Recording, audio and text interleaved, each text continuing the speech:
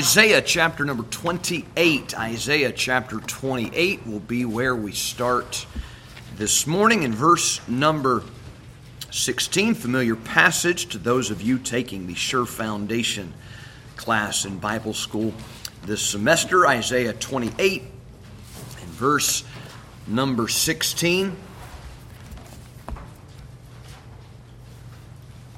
It's one of the many Old Testament prophecies concerning the Lord Jesus Christ. And the Bible says in Isaiah 28:16, "Therefore thus saith the Lord God, Behold, I lay in Zion for a foundation a stone, a tried stone, a precious cornerstone, a sure foundation.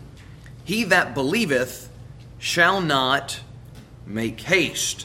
There are many places in the Bible, both Old Testament, the prophecy, and New Testament, the fulfillment, where Jesus Christ is referred to as the cornerstone. And that'll be our topic of discussion this morning. Jesus Christ is the cornerstone. This passage from Isaiah 28 is quoted many times in the New Testament. What is a cornerstone? Dictionary definition: the stone which lies at the corner of two walls. You may have deduced that from the term. The stone which lies at the corner of two walls and unites them. The cornerstone is the principal stone, the most important stone. It is the stone which forms the corner of a foundation or of an edifice. So a cornerstone is foundational. In buildings at the time, the cornerstone was the first stone that was set. The rest of the foundation was laid against the cornerstone. And so the cornerstone was the largest stone. It was the strongest stone. It was the most solid stone, the most stable stone in the entire foundation. And once that cornerstone was set, it was unmovable.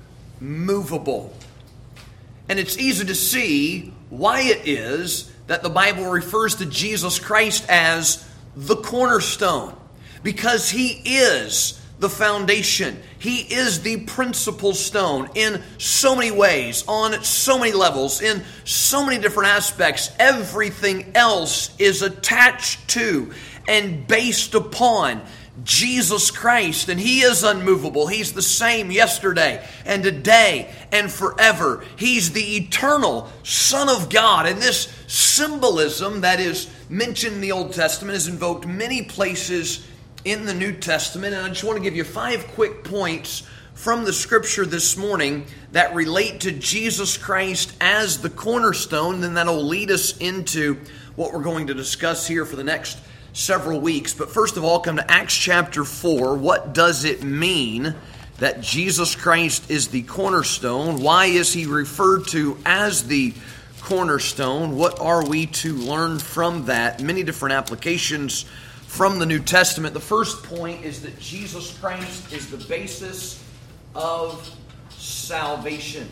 If you are saved, that salvation is built upon and based upon Jesus Christ. Acts chapter 4, and the apostles here are preaching in verse number 1. They're spreading the gospel news that Christ has died and risen, and He is the Savior of sinners. The priests and the captains of the temple and the Sadducees, they're all grieved in verse number 2. The apostles are apprehended in verse number 3.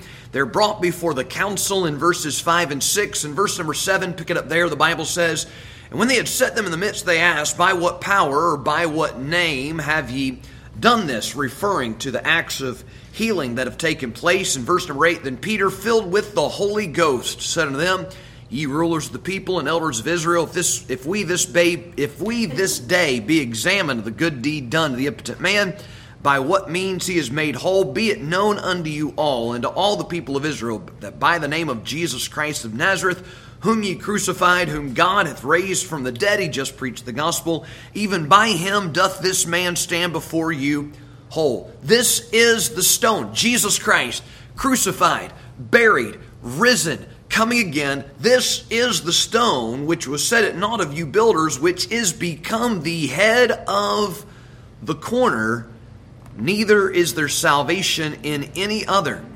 For there is none other name under heaven given among men whereby we must be saved. Why is Jesus Christ called the cornerstone? Because there's no salvation outside of Him. No one gets saved without trusting wholly, completely, solely, and entirely in the finished work of the Lord Jesus Christ. His death on the cross for our sins. His resurrection in triumph over the power of death. That is the sole basis, though that is the means of salvation.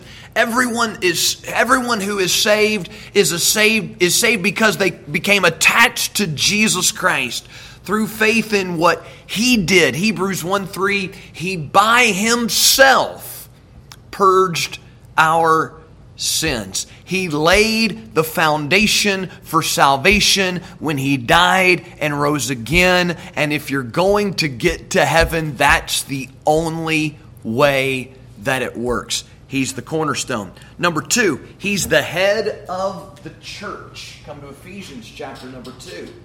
Jesus Christ is the head of the church. Follow along with your outline there on the back of your bulletin. Ephesians chapter number 2 and verse number 19. Ephesians 2 and verse 19. The Bible says, Now therefore ye are no more strangers and foreigners, but fellow citizens with the saints and of the household of God. Two different groups of physical peoples being addressed in Ephesians chapter 2. There are Jews and there are Gentiles. There are the people of God and who are referred to as aliens, strangers, okay? And these two groups were separate and never the twain did meet, right? There was no unity between Jew and Gentile until Jesus Christ came and shed His blood and offered forgiveness and cleansing. And in Jesus Christ, Jew and Gentile are united. Gentiles are no more strangers. They're no more foreigners. They are of the household of God if they are saved. Verse 20, and are built upon the foundation of the apostles and prophets, Jesus Christ Himself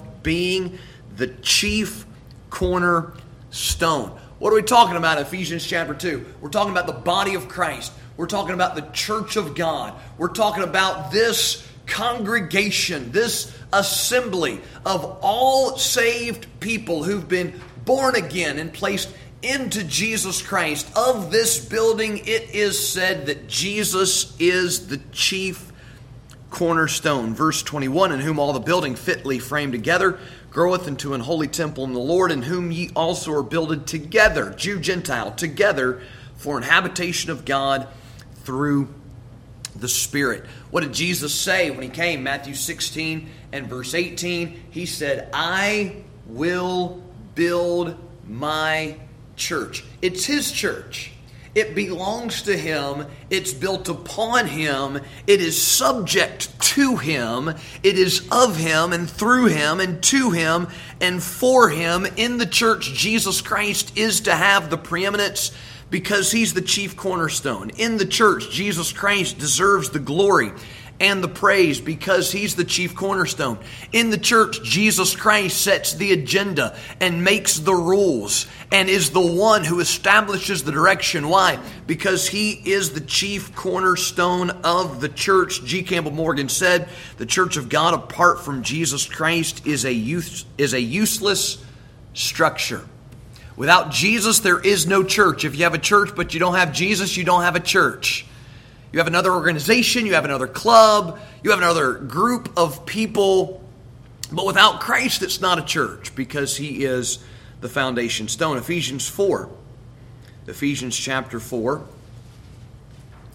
Verse number 7 speaks of how Jesus Christ has given all believers spiritual gifts.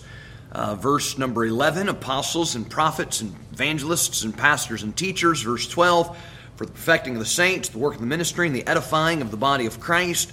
Verse number 15, but speaking the truth in love, we may grow up into Him in all things, which is the head, even Christ. He's the head.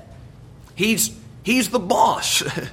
He's the authority. The head of the church is not the pastor, it's Christ. The head of the church is not the deacon board, it's Christ. The head of the church is not the influential women who like to boss everybody around. It's Christ. The head of the church is not the Pope, it's Christ. He is the head of the church. Verse 16, look at this. From whom the whole body, fitly joined together and compacted by that which every joint supplieth, according to the effectual working of the measure of every part, maketh increase of the body unto the edifying of itself in love. He's the head, verse 15. From whom, verse 16. He's the cornerstone. Everything in the building is attached to Him. The way that we are joined together, the way that we are compacted together, the way that we have unity in Jesus Christ is because we're built on that cornerstone. He is our common bond. We're all part of. If you're saved, you're part of His body. You're part of the church. You're part of this building. But every saved member is attached to Jesus Christ, and that's what makes us part of each other, from whom the whole body fitly joined together. Point number 3, come to 1 Corinthians chapter 3. Point number 3, not only is He the basis of salvation, the head of the church, He is the very foundation of our lives. This is not just a corporate matter. This is a personal matter, an individual matter. This is true of your life when you're not assembled with God's people. This is not just Sunday. It's Monday and Tuesday and Wednesday and Thursday and Friday and Saturday. He is the foundation of everything in life. 1 Corinthians chapter 3, verse number 9. 1 Corinthians 3 and verse 9. The Bible says, for ye are laborers together with God, ye are God's husbandry, ye are God's building. Okay? Your life is compared to a house in 2 Corinthians 5. Your life is compared to a building, 1 Corinthians chapter 3. And the contractor is God Almighty. Ye are God's building. You belong to Him. He has a claim of ownership upon your life. By virtue of creation, He made you. By virtue of redemption, He bought you with His blood. You're not your own. You're bought with a price. Therefore, glorify God in your body and spirit, which are God's. Verse 10, according to the grace of God, which is given unto me as a wise master builder, I have laid the foundation, another buildeth thereon. But let every man take heed how he buildeth thereupon, for other foundation can no man lay than that is laid, which is Jesus Christ. Listen, guys, we often separate our lives into our church life and our normal life, our spiritual life, and then all the rest of life. But when we read the Bible, it very clearly comes into focus that every aspect of life is to be built upon and centered around the person of Jesus Christ. That's what it means to love the Lord your God with all your heart and soul and mind and strength. He is to be at the very center, and everything else is to revolve around Him. Yes, our church life revolves around Jesus Christ, but our family life ought to revolve around Jesus Christ, and our school life ought to revolve around Jesus Christ, and our work life ought to revolve around Jesus Christ, and everything we do, if it's eat or if it's drink, do all to the glory of God. He's the foundation of our lives. Come to 1 Peter chapter 2. Same thought in this passage, 1 Peter chapter number 2, verse number 4. 1 Peter chapter 2.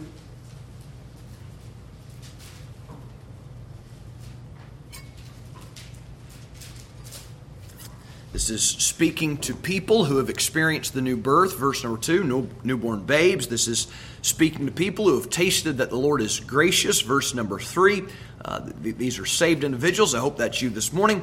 Verse number 4, to whom coming the Lord, coming to the Lord, as unto a living stone, disallowed indeed of men, but chosen of God and precious. We found that in Isaiah 28:16, the precious cornerstone. Ye also as lively stones, verse 5, are built up a spiritual house and holy priesthood, to offer up spiritual sacrifices acceptable to God by Jesus Christ. Wherefore also it is contained in the Scripture, behold, I lay in Zion a chief cornerstone, elect, precious, he that believeth on Him shall not be confounded. We just We just read that as we began this morning. That's Isaiah 28:16 here in 1 Peter 2, verse 7. Unto you therefore which believe, he is precious. But on them which be disobedient, the stone which the builders disallowed, the same is made the head of the corner, and a stone of stumbling and a rock of offense, even them which stumble at the word, being disobedient, whereunto also they were appointed. Verse 9. But ye are a chosen generation, a royal priesthood, and holy nation, a peculiar people, that ye should show forth the praises of him who hath called you out of darkness into his marvelous light. What a blessing to have tasted that the Lord is gracious, verse number 3. What a blessing to have experienced the new birth, verse number 2. What a blessing to be part of the family of God. What a blessing to be counted as a child of God. What a blessing to have an eternal hope and an eternal inheritance. But what is the cornerstone to you which believe? He is precious. What are we to do, having built our lives and based our salvation on the person and the work of Jesus Christ? The Bible says in verse 9 we should be peculiar, that is, belonging exclusively to God. Our affections should not be divided. Our hearts should be united. We ought not be double-minded. We should love the Lord with all our hearts and love not the world. We are to be a peculiar people. Why? That ye should show forth the praises of him who hath called you out of darkness into his marvelous light. If Jesus has done this for us, and he has, then he deserves our lives. Jesus gave it all to him I owe. He gave himself for us. And the least we could do is try to return the same to him. Jesus Christ is the cornerstone, in that he is the very foundation of our lives. Come to Job 38 for point number 4. Job 38, oldest book in the Bible, and this is the first mention of the word cornerstone in the book of Job, chapter 38 and verse number 6, getting closer to our topic this morning. Jesus Christ is the cornerstone. He's the basis of salvation. He's the head of the church. He's the foundation of our lives. He is the source of all truth.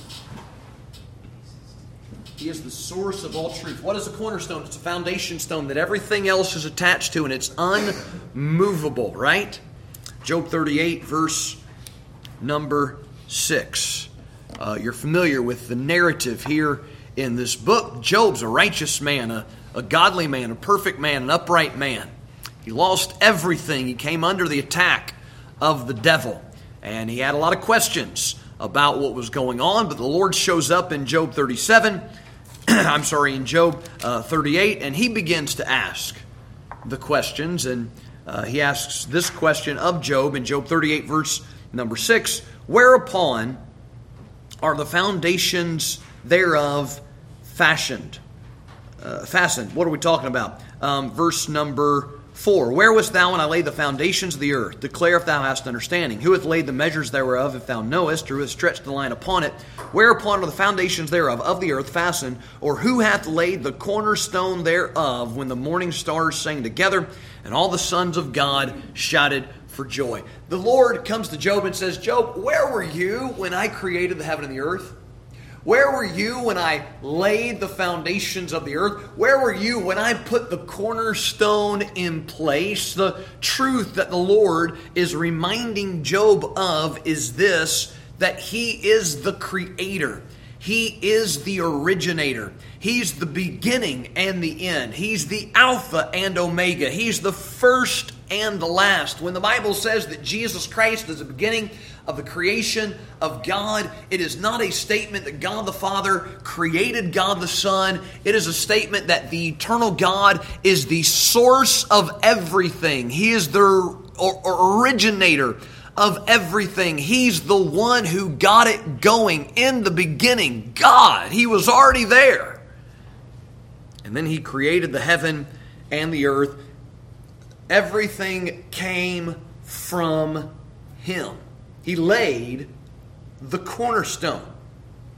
And so when we come to the New Testament, John 14:6, you don't have to turn there, but Jesus said to the disciples in the upper room, I am the way, the truth, and the life. Jesus Christ, He's the source of truth. He's the very definition of truth. And we're not going deep into apologetics this morning, but remember the presuppositional apologetic, and it's simply this: without God, you cannot know anything.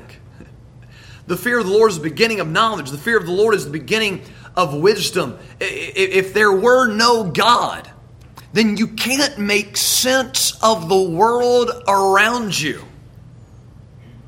And there is absolute truth, and there is absolute truth because it's established by an infinite and eternal and all-powerful God who made it all. Jesus Christ is the source of all truth. But sadly, point number 5, Jesus Christ, who is the cornerstone, the basis of salvation, head of the church, foundation of our lives, and source of all truth, is rejected by the world. And this is the subject of the prophetic scriptures in the Old Testament, fulfilled in the New, and it holds true to this very day. Let's trace a few of these. Psalm 118. Psalm 118. We've already read over this in some of the New Testament passages that we've looked at, but Psalm 118, verse number 21.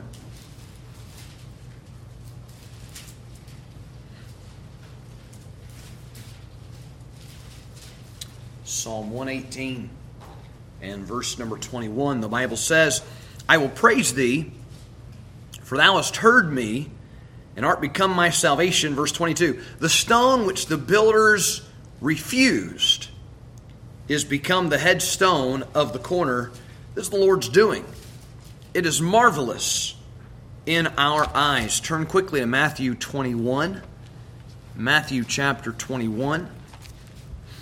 Verse number 42. Jesus makes reference to this psalm as a prophecy of Himself. Matthew 21 and verse 42. Jesus saith unto them, did ye never read in the Scriptures, the stone which the builders rejected, the same has become the head of the corner, is the Lord's doing, and is marvelous in our eyes. Therefore say I unto you, the kingdom of God shall be taken from you, given to a nation, bringing forth the fruits thereof. Whosoever shall fall on this stone shall be broken, but on whomsoever it shall fall, it will grind him to powder. And one more, Romans chapter 9, verse number 30. Romans 9.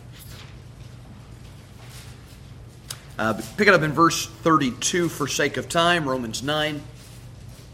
In verse number 32, the Bible says, wherefore, because they sought it not by faith, but as it were by the works of the law. This is the people of Israel seeking God's righteousness through the law, for which the law was never given. The law condemns us as guilty. The law sheds light on our sin. The law defines sin and makes sin exceeding sinful. If righteousness came by the works of the law, Christ is dead in vain. They sought it not by faith, but as it were by the works of the law. For they stumbled at that stumbling stone, as it is written, behold, I lay in Zion a stumbling stone and rock of offense, and whosoever believeth on him shall not be ashamed. Now you know what happened. Jesus Christ came into the world, born of a virgin, lived on the earth, a perfect sinless life, revealed to Israel at the age of 30, began His public ministry with the baptism of John the Baptist, declared Himself to be the Messiah, backed it up with signs and wonders and miracles, just as was prophesied throughout the Old Testament. He healed the sick, and he raised the dead. He gave sight to the blind and hearing to the deaf, and made the dumb to... I mean, Jesus Christ did it all. And they rejected Him. He came on His own received Him not. They despised Him. They mocked Him. They conspired against Him. They purposed to put Him to death. They crucified Him. The cornerstone was rejected. And it's true to this day. Romans 9:33 says a rock of offense. People are so offended by Jesus Christ. People are offended by those who follow Him, those who proclaim Him, those who love him. Now look, there's nothing better than Jesus. He's the basis of salvation and head of the church and foundation of life and source of truth, but he's unwanted. He's despised and rejected of men, and that's not past tense, that's present tense. Rejected by the world.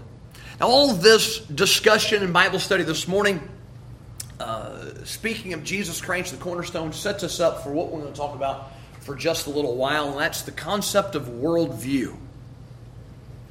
Worldview. In your notes, we've got a chart contrasting a couple different worldviews. A biblical worldview that holds Jesus Christ as the Savior and source of truth, contrasted with a secular worldview. But what is a worldview? It's a set of fundamental beliefs and values that determine or constitute a comprehensive outlook on the world. It's a perspective on life. It's easy to understand what a worldview is. It's the way that you look at the world. Merriam-Webster says a comprehensive conception or apprehension of the world, especially from a specific standpoint. Another dictionary definition, a comprehensive conception or philosophy of the universe and of humanity's relation to it.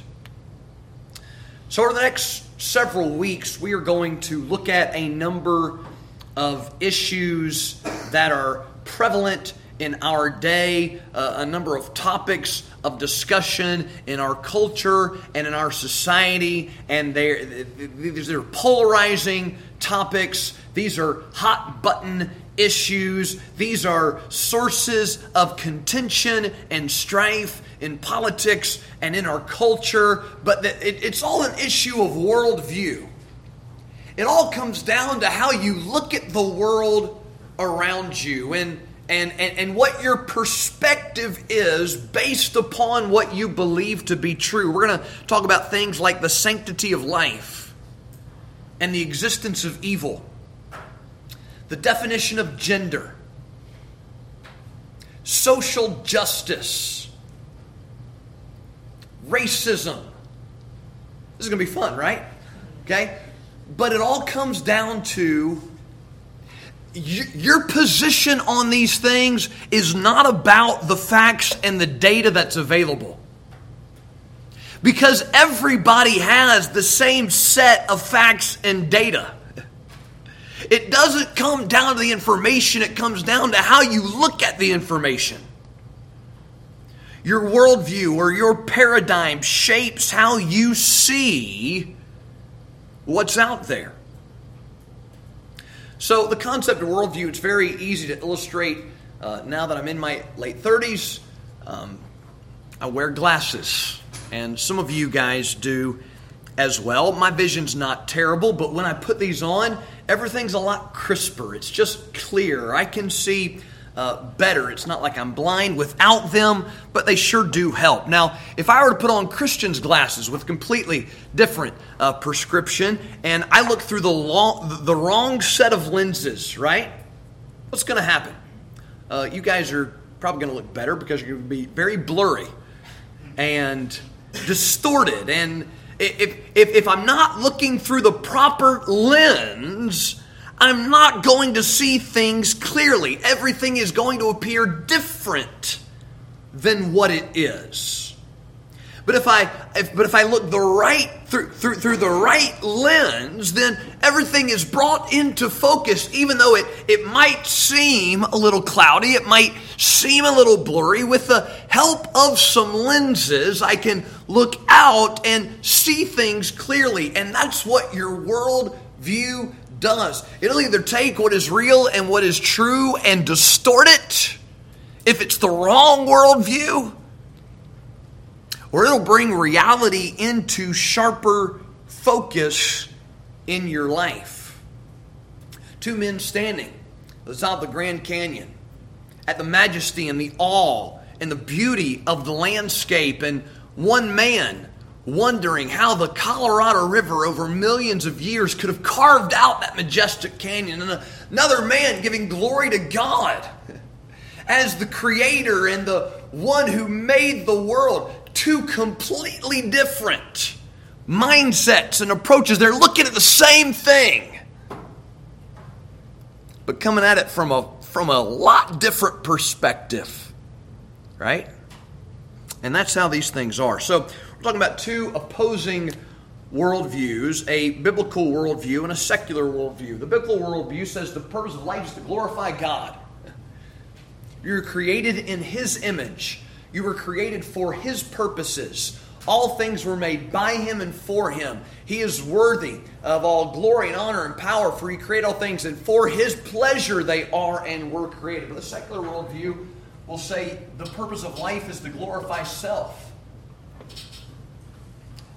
Biblical worldview says God's the center of the universe. Secular worldview says you're the center of the universe. Feels good? Do it. Have it your way. We love to see you smile. It's all about you. And the companies that say that because they're trying to get your money for them because they want it to be all about them. Right? Glorify God or glorify self. The secular worldview says whatever makes you happy, whatever brings you pleasure, whatever you think is going to put joy into your life, that's what you need to pursue. The biblical worldview emphasizes holiness. And scripturally speaking, that's the way to happiness. Holiness versus happiness. The secular worldview values or emphasizes relativism and inclusivity. Truth is relative. What is your truth? You need to speak your truth. You need to find the real you inside of you. Right and wrong is dependent upon the circumstances, and right and wrong is defined by society and the culture, and the way to freedom is to get past all of these moral hindrances that have oppressed the societies that precede us. It's all relative. What do you think? How do you feel? Inclusivity, the highest virtue, is just to make everybody feel good, not to offend anybody, to make sure everyone is accepted for who they are. It's a secular worldview. And that's the way this culture wants you to think and to process truth. Biblical worldview, there is such a thing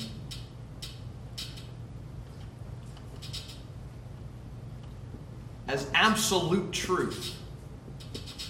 2 + 2 does equal 4. All the time, regardless of how it makes you feel. And there is right and there is wrong, and there's a line between the two. And it's defined by God. And He put it in your heart.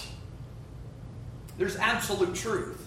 Truth isn't relative. It's defined by Scripture. It's established by God. It is the standard is set by the one who made the world. Absolute truth versus relativism and inclusivity. The Bible says your emotions are to be governed. You've got to control yourself. You've got to subject your emotions to reason and logic and truth and God's Word. You can't follow your heart. You have to guide your heart. Your heart is deceitful and desperately wicked, right? But you know what secularism says? Let your emotions govern.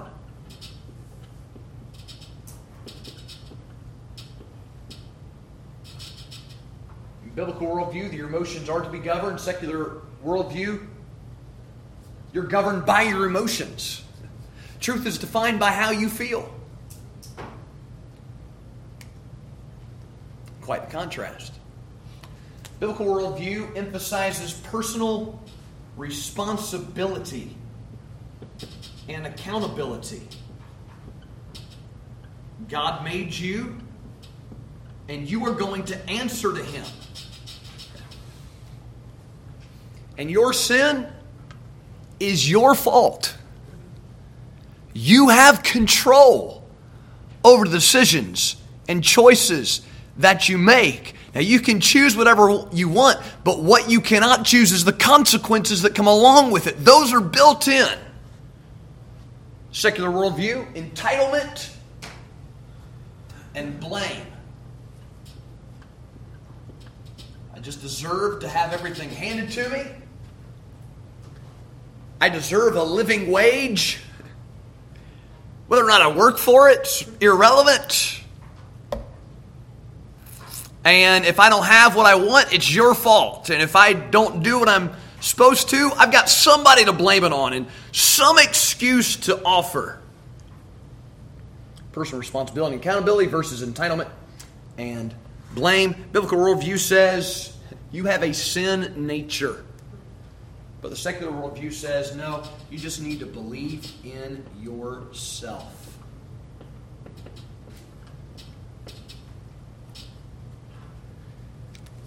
The Bible says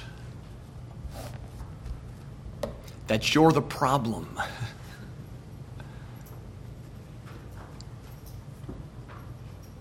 The secular worldview says you're wonderful. You're amazing. You're number one. You just need to believe it. Biblical worldview exalts repentance. Secular worldview, there's no higher virtue than tolerance. That doesn't apply to the biblical worldview, though. We don't have to tolerate the biblical worldview.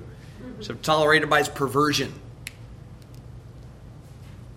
Repentance versus tolerance. Come quickly to Matthew 7 and 1 Corinthians chapter 3. Matthew 7 and 1 Corinthians chapter number 3. Number of terms we can attach to the secular worldview. Humanism, man is the center of everything. Atheism, it's discounting God. Evolution, that's the gateway drug to atheism. You get rid of the need for the Creator. Socialism, these concepts are all attached. And they're all united in their opposition to the truth of God's Word. The Humanist Manifesto says, as non-theists, we begin with humans, not God. Nature, not deity. What's sad in our day and age is that this secular worldview has been embraced by quote-unquote Christians and quote-unquote churches, which are more concerned with being relatable to the culture than faithful to the Word of God.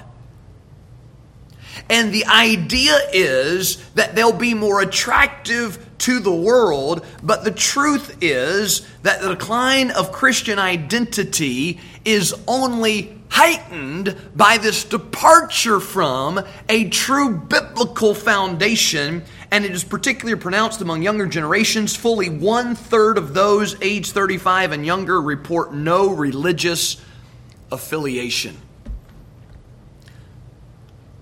So the church abandoning truth to try to appease the culture has been a monumental failure.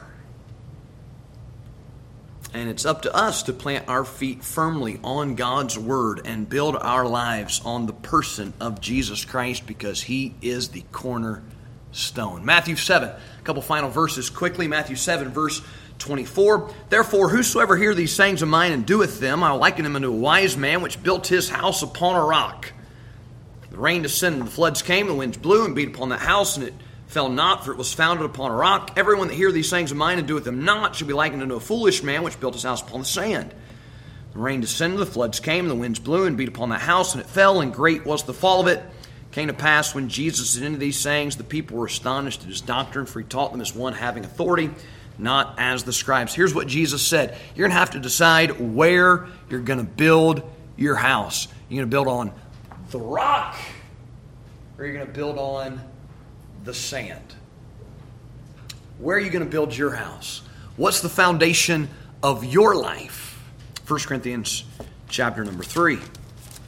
How are you going to decide what's right and what's wrong? How are you going to decide what you're going to believe? How are you going to determine what you'll stand for, what you allow and what you won't, what you'll vote for and what you'll vote against. What's the foundation for your life? 1 Corinthians chapter 3, verse number 11, picking up where we left off. The Bible says, further foundation can no man lay than that is laid, which is Jesus Christ. Now if any man build upon this foundation, gold, silver, precious stones, wood, hay, stubble, every man's work shall be made manifest, for the day shall declare it, because it shall be revealed by fire. The fire shall try every man's work of what sort it is. If any man's work abide which he hath built thereupon, he shall receive a reward. If any man's work shall be burned, he shall suffer loss. He himself shall be saved, yet so as by fire. Know ye not, ye are the temple of God, and the Spirit of God dwelleth in you. You got to decide where you're going to build your house, and you've got to decide how you're going to build your house, because one day there's going to be a final inspection. And you're going to stand before the Almighty God who made you, made salvation available, made truth available. He's going to try your works with fire, and all this is just going to burn right up. But if you build your life on Jesus Christ, there'll be eternal reward. Your worldview, your perspective makes a big difference, and we're related to the issues of the day in coming weeks. God help us. Father, thank you for your word this morning. Thank you that we can know and have the truth. Help us to believe it, live by it, act upon it, share it with others, and help us be firm in our convictions, and help us to be ardent in our love for you and zealous in our service to you. And Lord, we thank you in Jesus' name. Amen.